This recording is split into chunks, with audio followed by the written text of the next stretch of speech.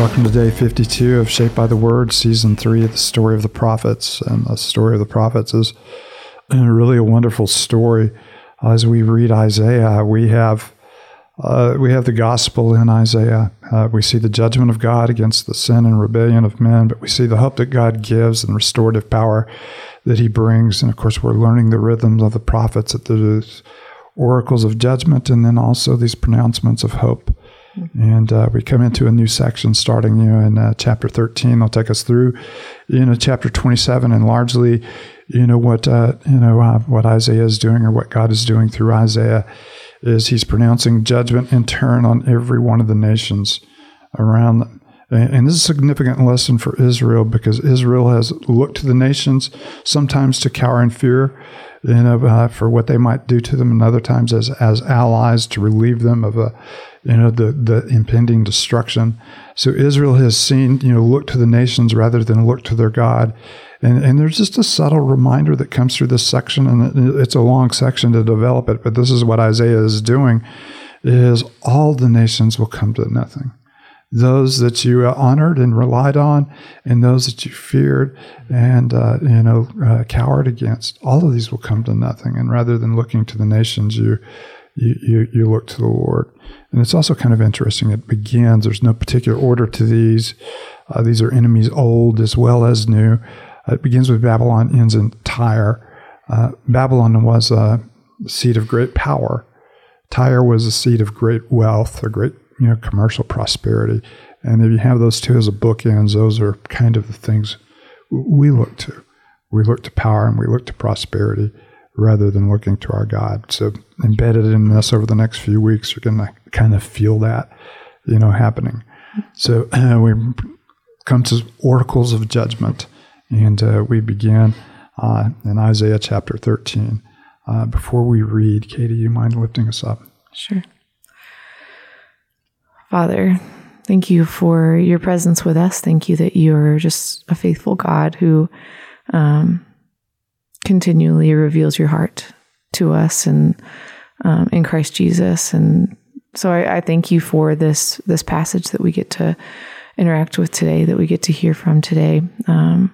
Pray for your Spirit to be at work in us and to meet us and minister to us where we are.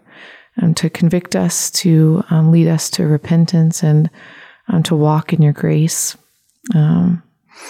Father, would we just read these words and not just see pronouncement against Babylon, but just see what you have to say even to us today through it. So thank you for your word, and thank you for this time together. It's in Christ's name we pray. Amen. Isaiah 13, a prophecy against Babylon that Isaiah son of Amoz saw. Raise a banner on a bare hilltop. Shout to them, beckon to them to enter the gates of the nobles. I've commanded those I prepared for battle. I've summoned my warriors to carry out my wrath, those who rejoice in my triumph. Listen, a noise on the mountains like that of a great multitude. Listen, an uproar among the kingdoms like nations massing together. The Lord Almighty is mustering an army for war. They come from faraway lands, from the ends of the heavens, the Lord and the weapons of his wrath to destroy the whole country.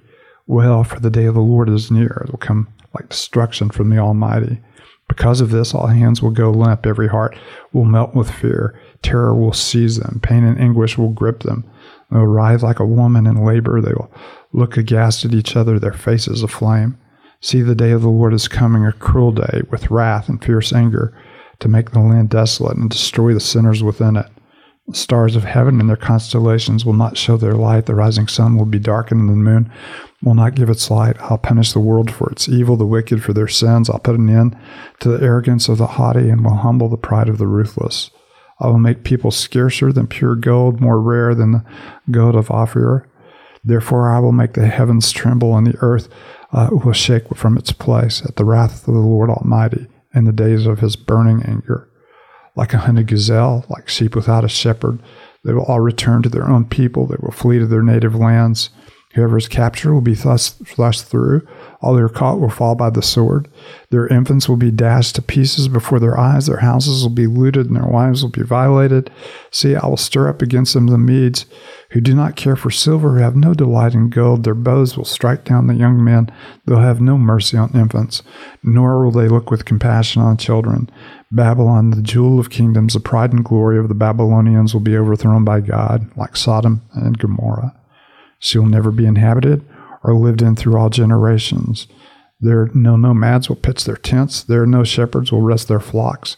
But desert creatures will lie there. Jackals will fill her house. There owls will dwell. And there the wild goats will leap about. Hyenas will inhabit their strongholds. Jackals her luxurious palaces.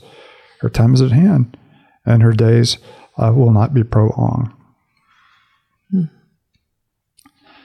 Crazy, prophecy. But it is actually one that has come true. That by the end of the Roman Empire, Babylon was not was just kind of an afterword, and by the time the Muslim nations invaded, its location had been lost, altogether. So it's an amazing prophecy, and of course they're going to be wiped out by the Medes, who ironically they were in alliance with, to help them defeat the Assyrians. So you have all of these alliances turning back on each other. The same thing is happening to the Babylonians that has happened, to Israel. The very people they trusted in for their salvation are actually the ones that were eventually their captors and eventually their destroyers. And so you're getting the sense of this entire section. Why do you look to the nations, Israel? Because the nations, will just soon devour you as to save you. The only one who loves you and cares for you and will save you for your good and not your harm, is the Lord Almighty.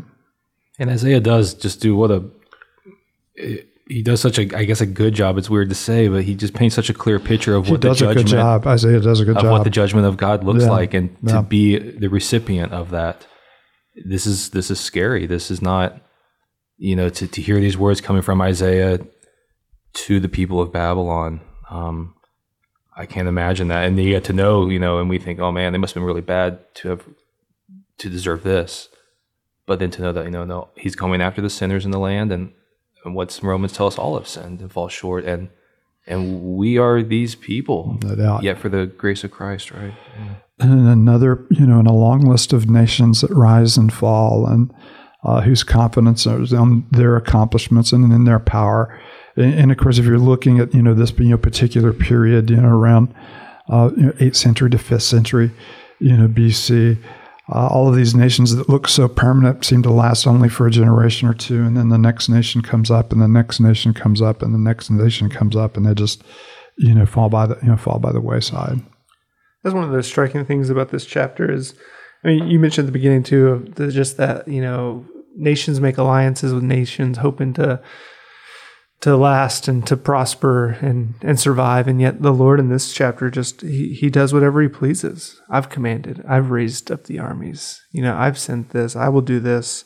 Therefore I will make the heavens strong. Whatever the Lord purposes, he brings about. He doesn't have to go into alliances with other nations to accomplish his purposes. But also in that, we see the sovereignty of God, but we also see his heart, and we see the kind of people he desires us to be. And again, sounds like a broken record, but that the idea of the Lord, I will put an end to the arrogance of the haughty and will humble the pride of the ruthless. I had my eyes on that verse as well. It's a constant theme that it's our pride that brings, God's, judgment, and of course our humility that brings, God's blessing and God's presence. And again, we talked about, this the other day where, Peter said, humble yourself under the mighty hand of God that he may lift you up in due time, because he opposes the proud, but he gives, in Peter, more grace. And by more grace, I think Peter is saying just a lot of grace, and then a lot of grace, and then a lot of grace to those who are humble. Man, the imagery in verse 4, it just really struck me. Listen, a noise on the mountains like that of a great multitude. Listen, an uproar among the kingdoms like nations massing together. The Lord Almighty is mustering an army for war. I just picture being in battle and hearing and feeling the vibration of the ground as this huge I mean, I've never been there, but I can imagine, because of Lord of the Rings, I can imagine this army just knowing what's coming without seeing it. And what an image of, like, you are helpless right now. You are hopeless. There is nothing you can do to stop what's about to happen. And that's exactly what the Lord's saying. Nothing you can do, nothing you have built can keep me from doing what I'm going to do to you. And that's really scary. And if you're them, and it's scary to me if I'm not in Christ. And it just makes me so unbelievably grateful that, like, I am in Christ and I am covered by his grace, and that he has shown mercy to me, and that I'm not in a hopeless place. So, but that image is just insane to me. I just feel it. I picture it and can feel it in my heart. And then there's also, you kept the contrast of banners.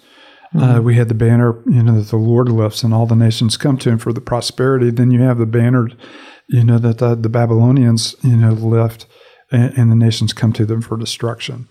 And so there's, quite a contrast between the hope and the peace that the Lord offers us, and then the ultimate destruction that following the ways of this world offer us. And so you have nations rallying to both, but one to their detriment and the other to their ultimate flourishing in the presence of God. That's cool. Well, David, why don't you close us with a word of prayer? Let's pray. Father, we thank you for even passages like this that do remind us and even sober us to the realities of what it means to live apart from you. Father, forgive us for the times I have just found satisfaction and delight in the things of this world, thinking everything will be fine, rather than being reminded of what's to come and in the present need to take the good news of Christ to those who desperately need it, myself included. And so, Father, thank you for this reminder. We thank you for your word, and ask that you would help us to be your people in this time and in this place, that we would take the message and the hope of Christ with us everywhere we go. We pray this in the name of Jesus. Amen.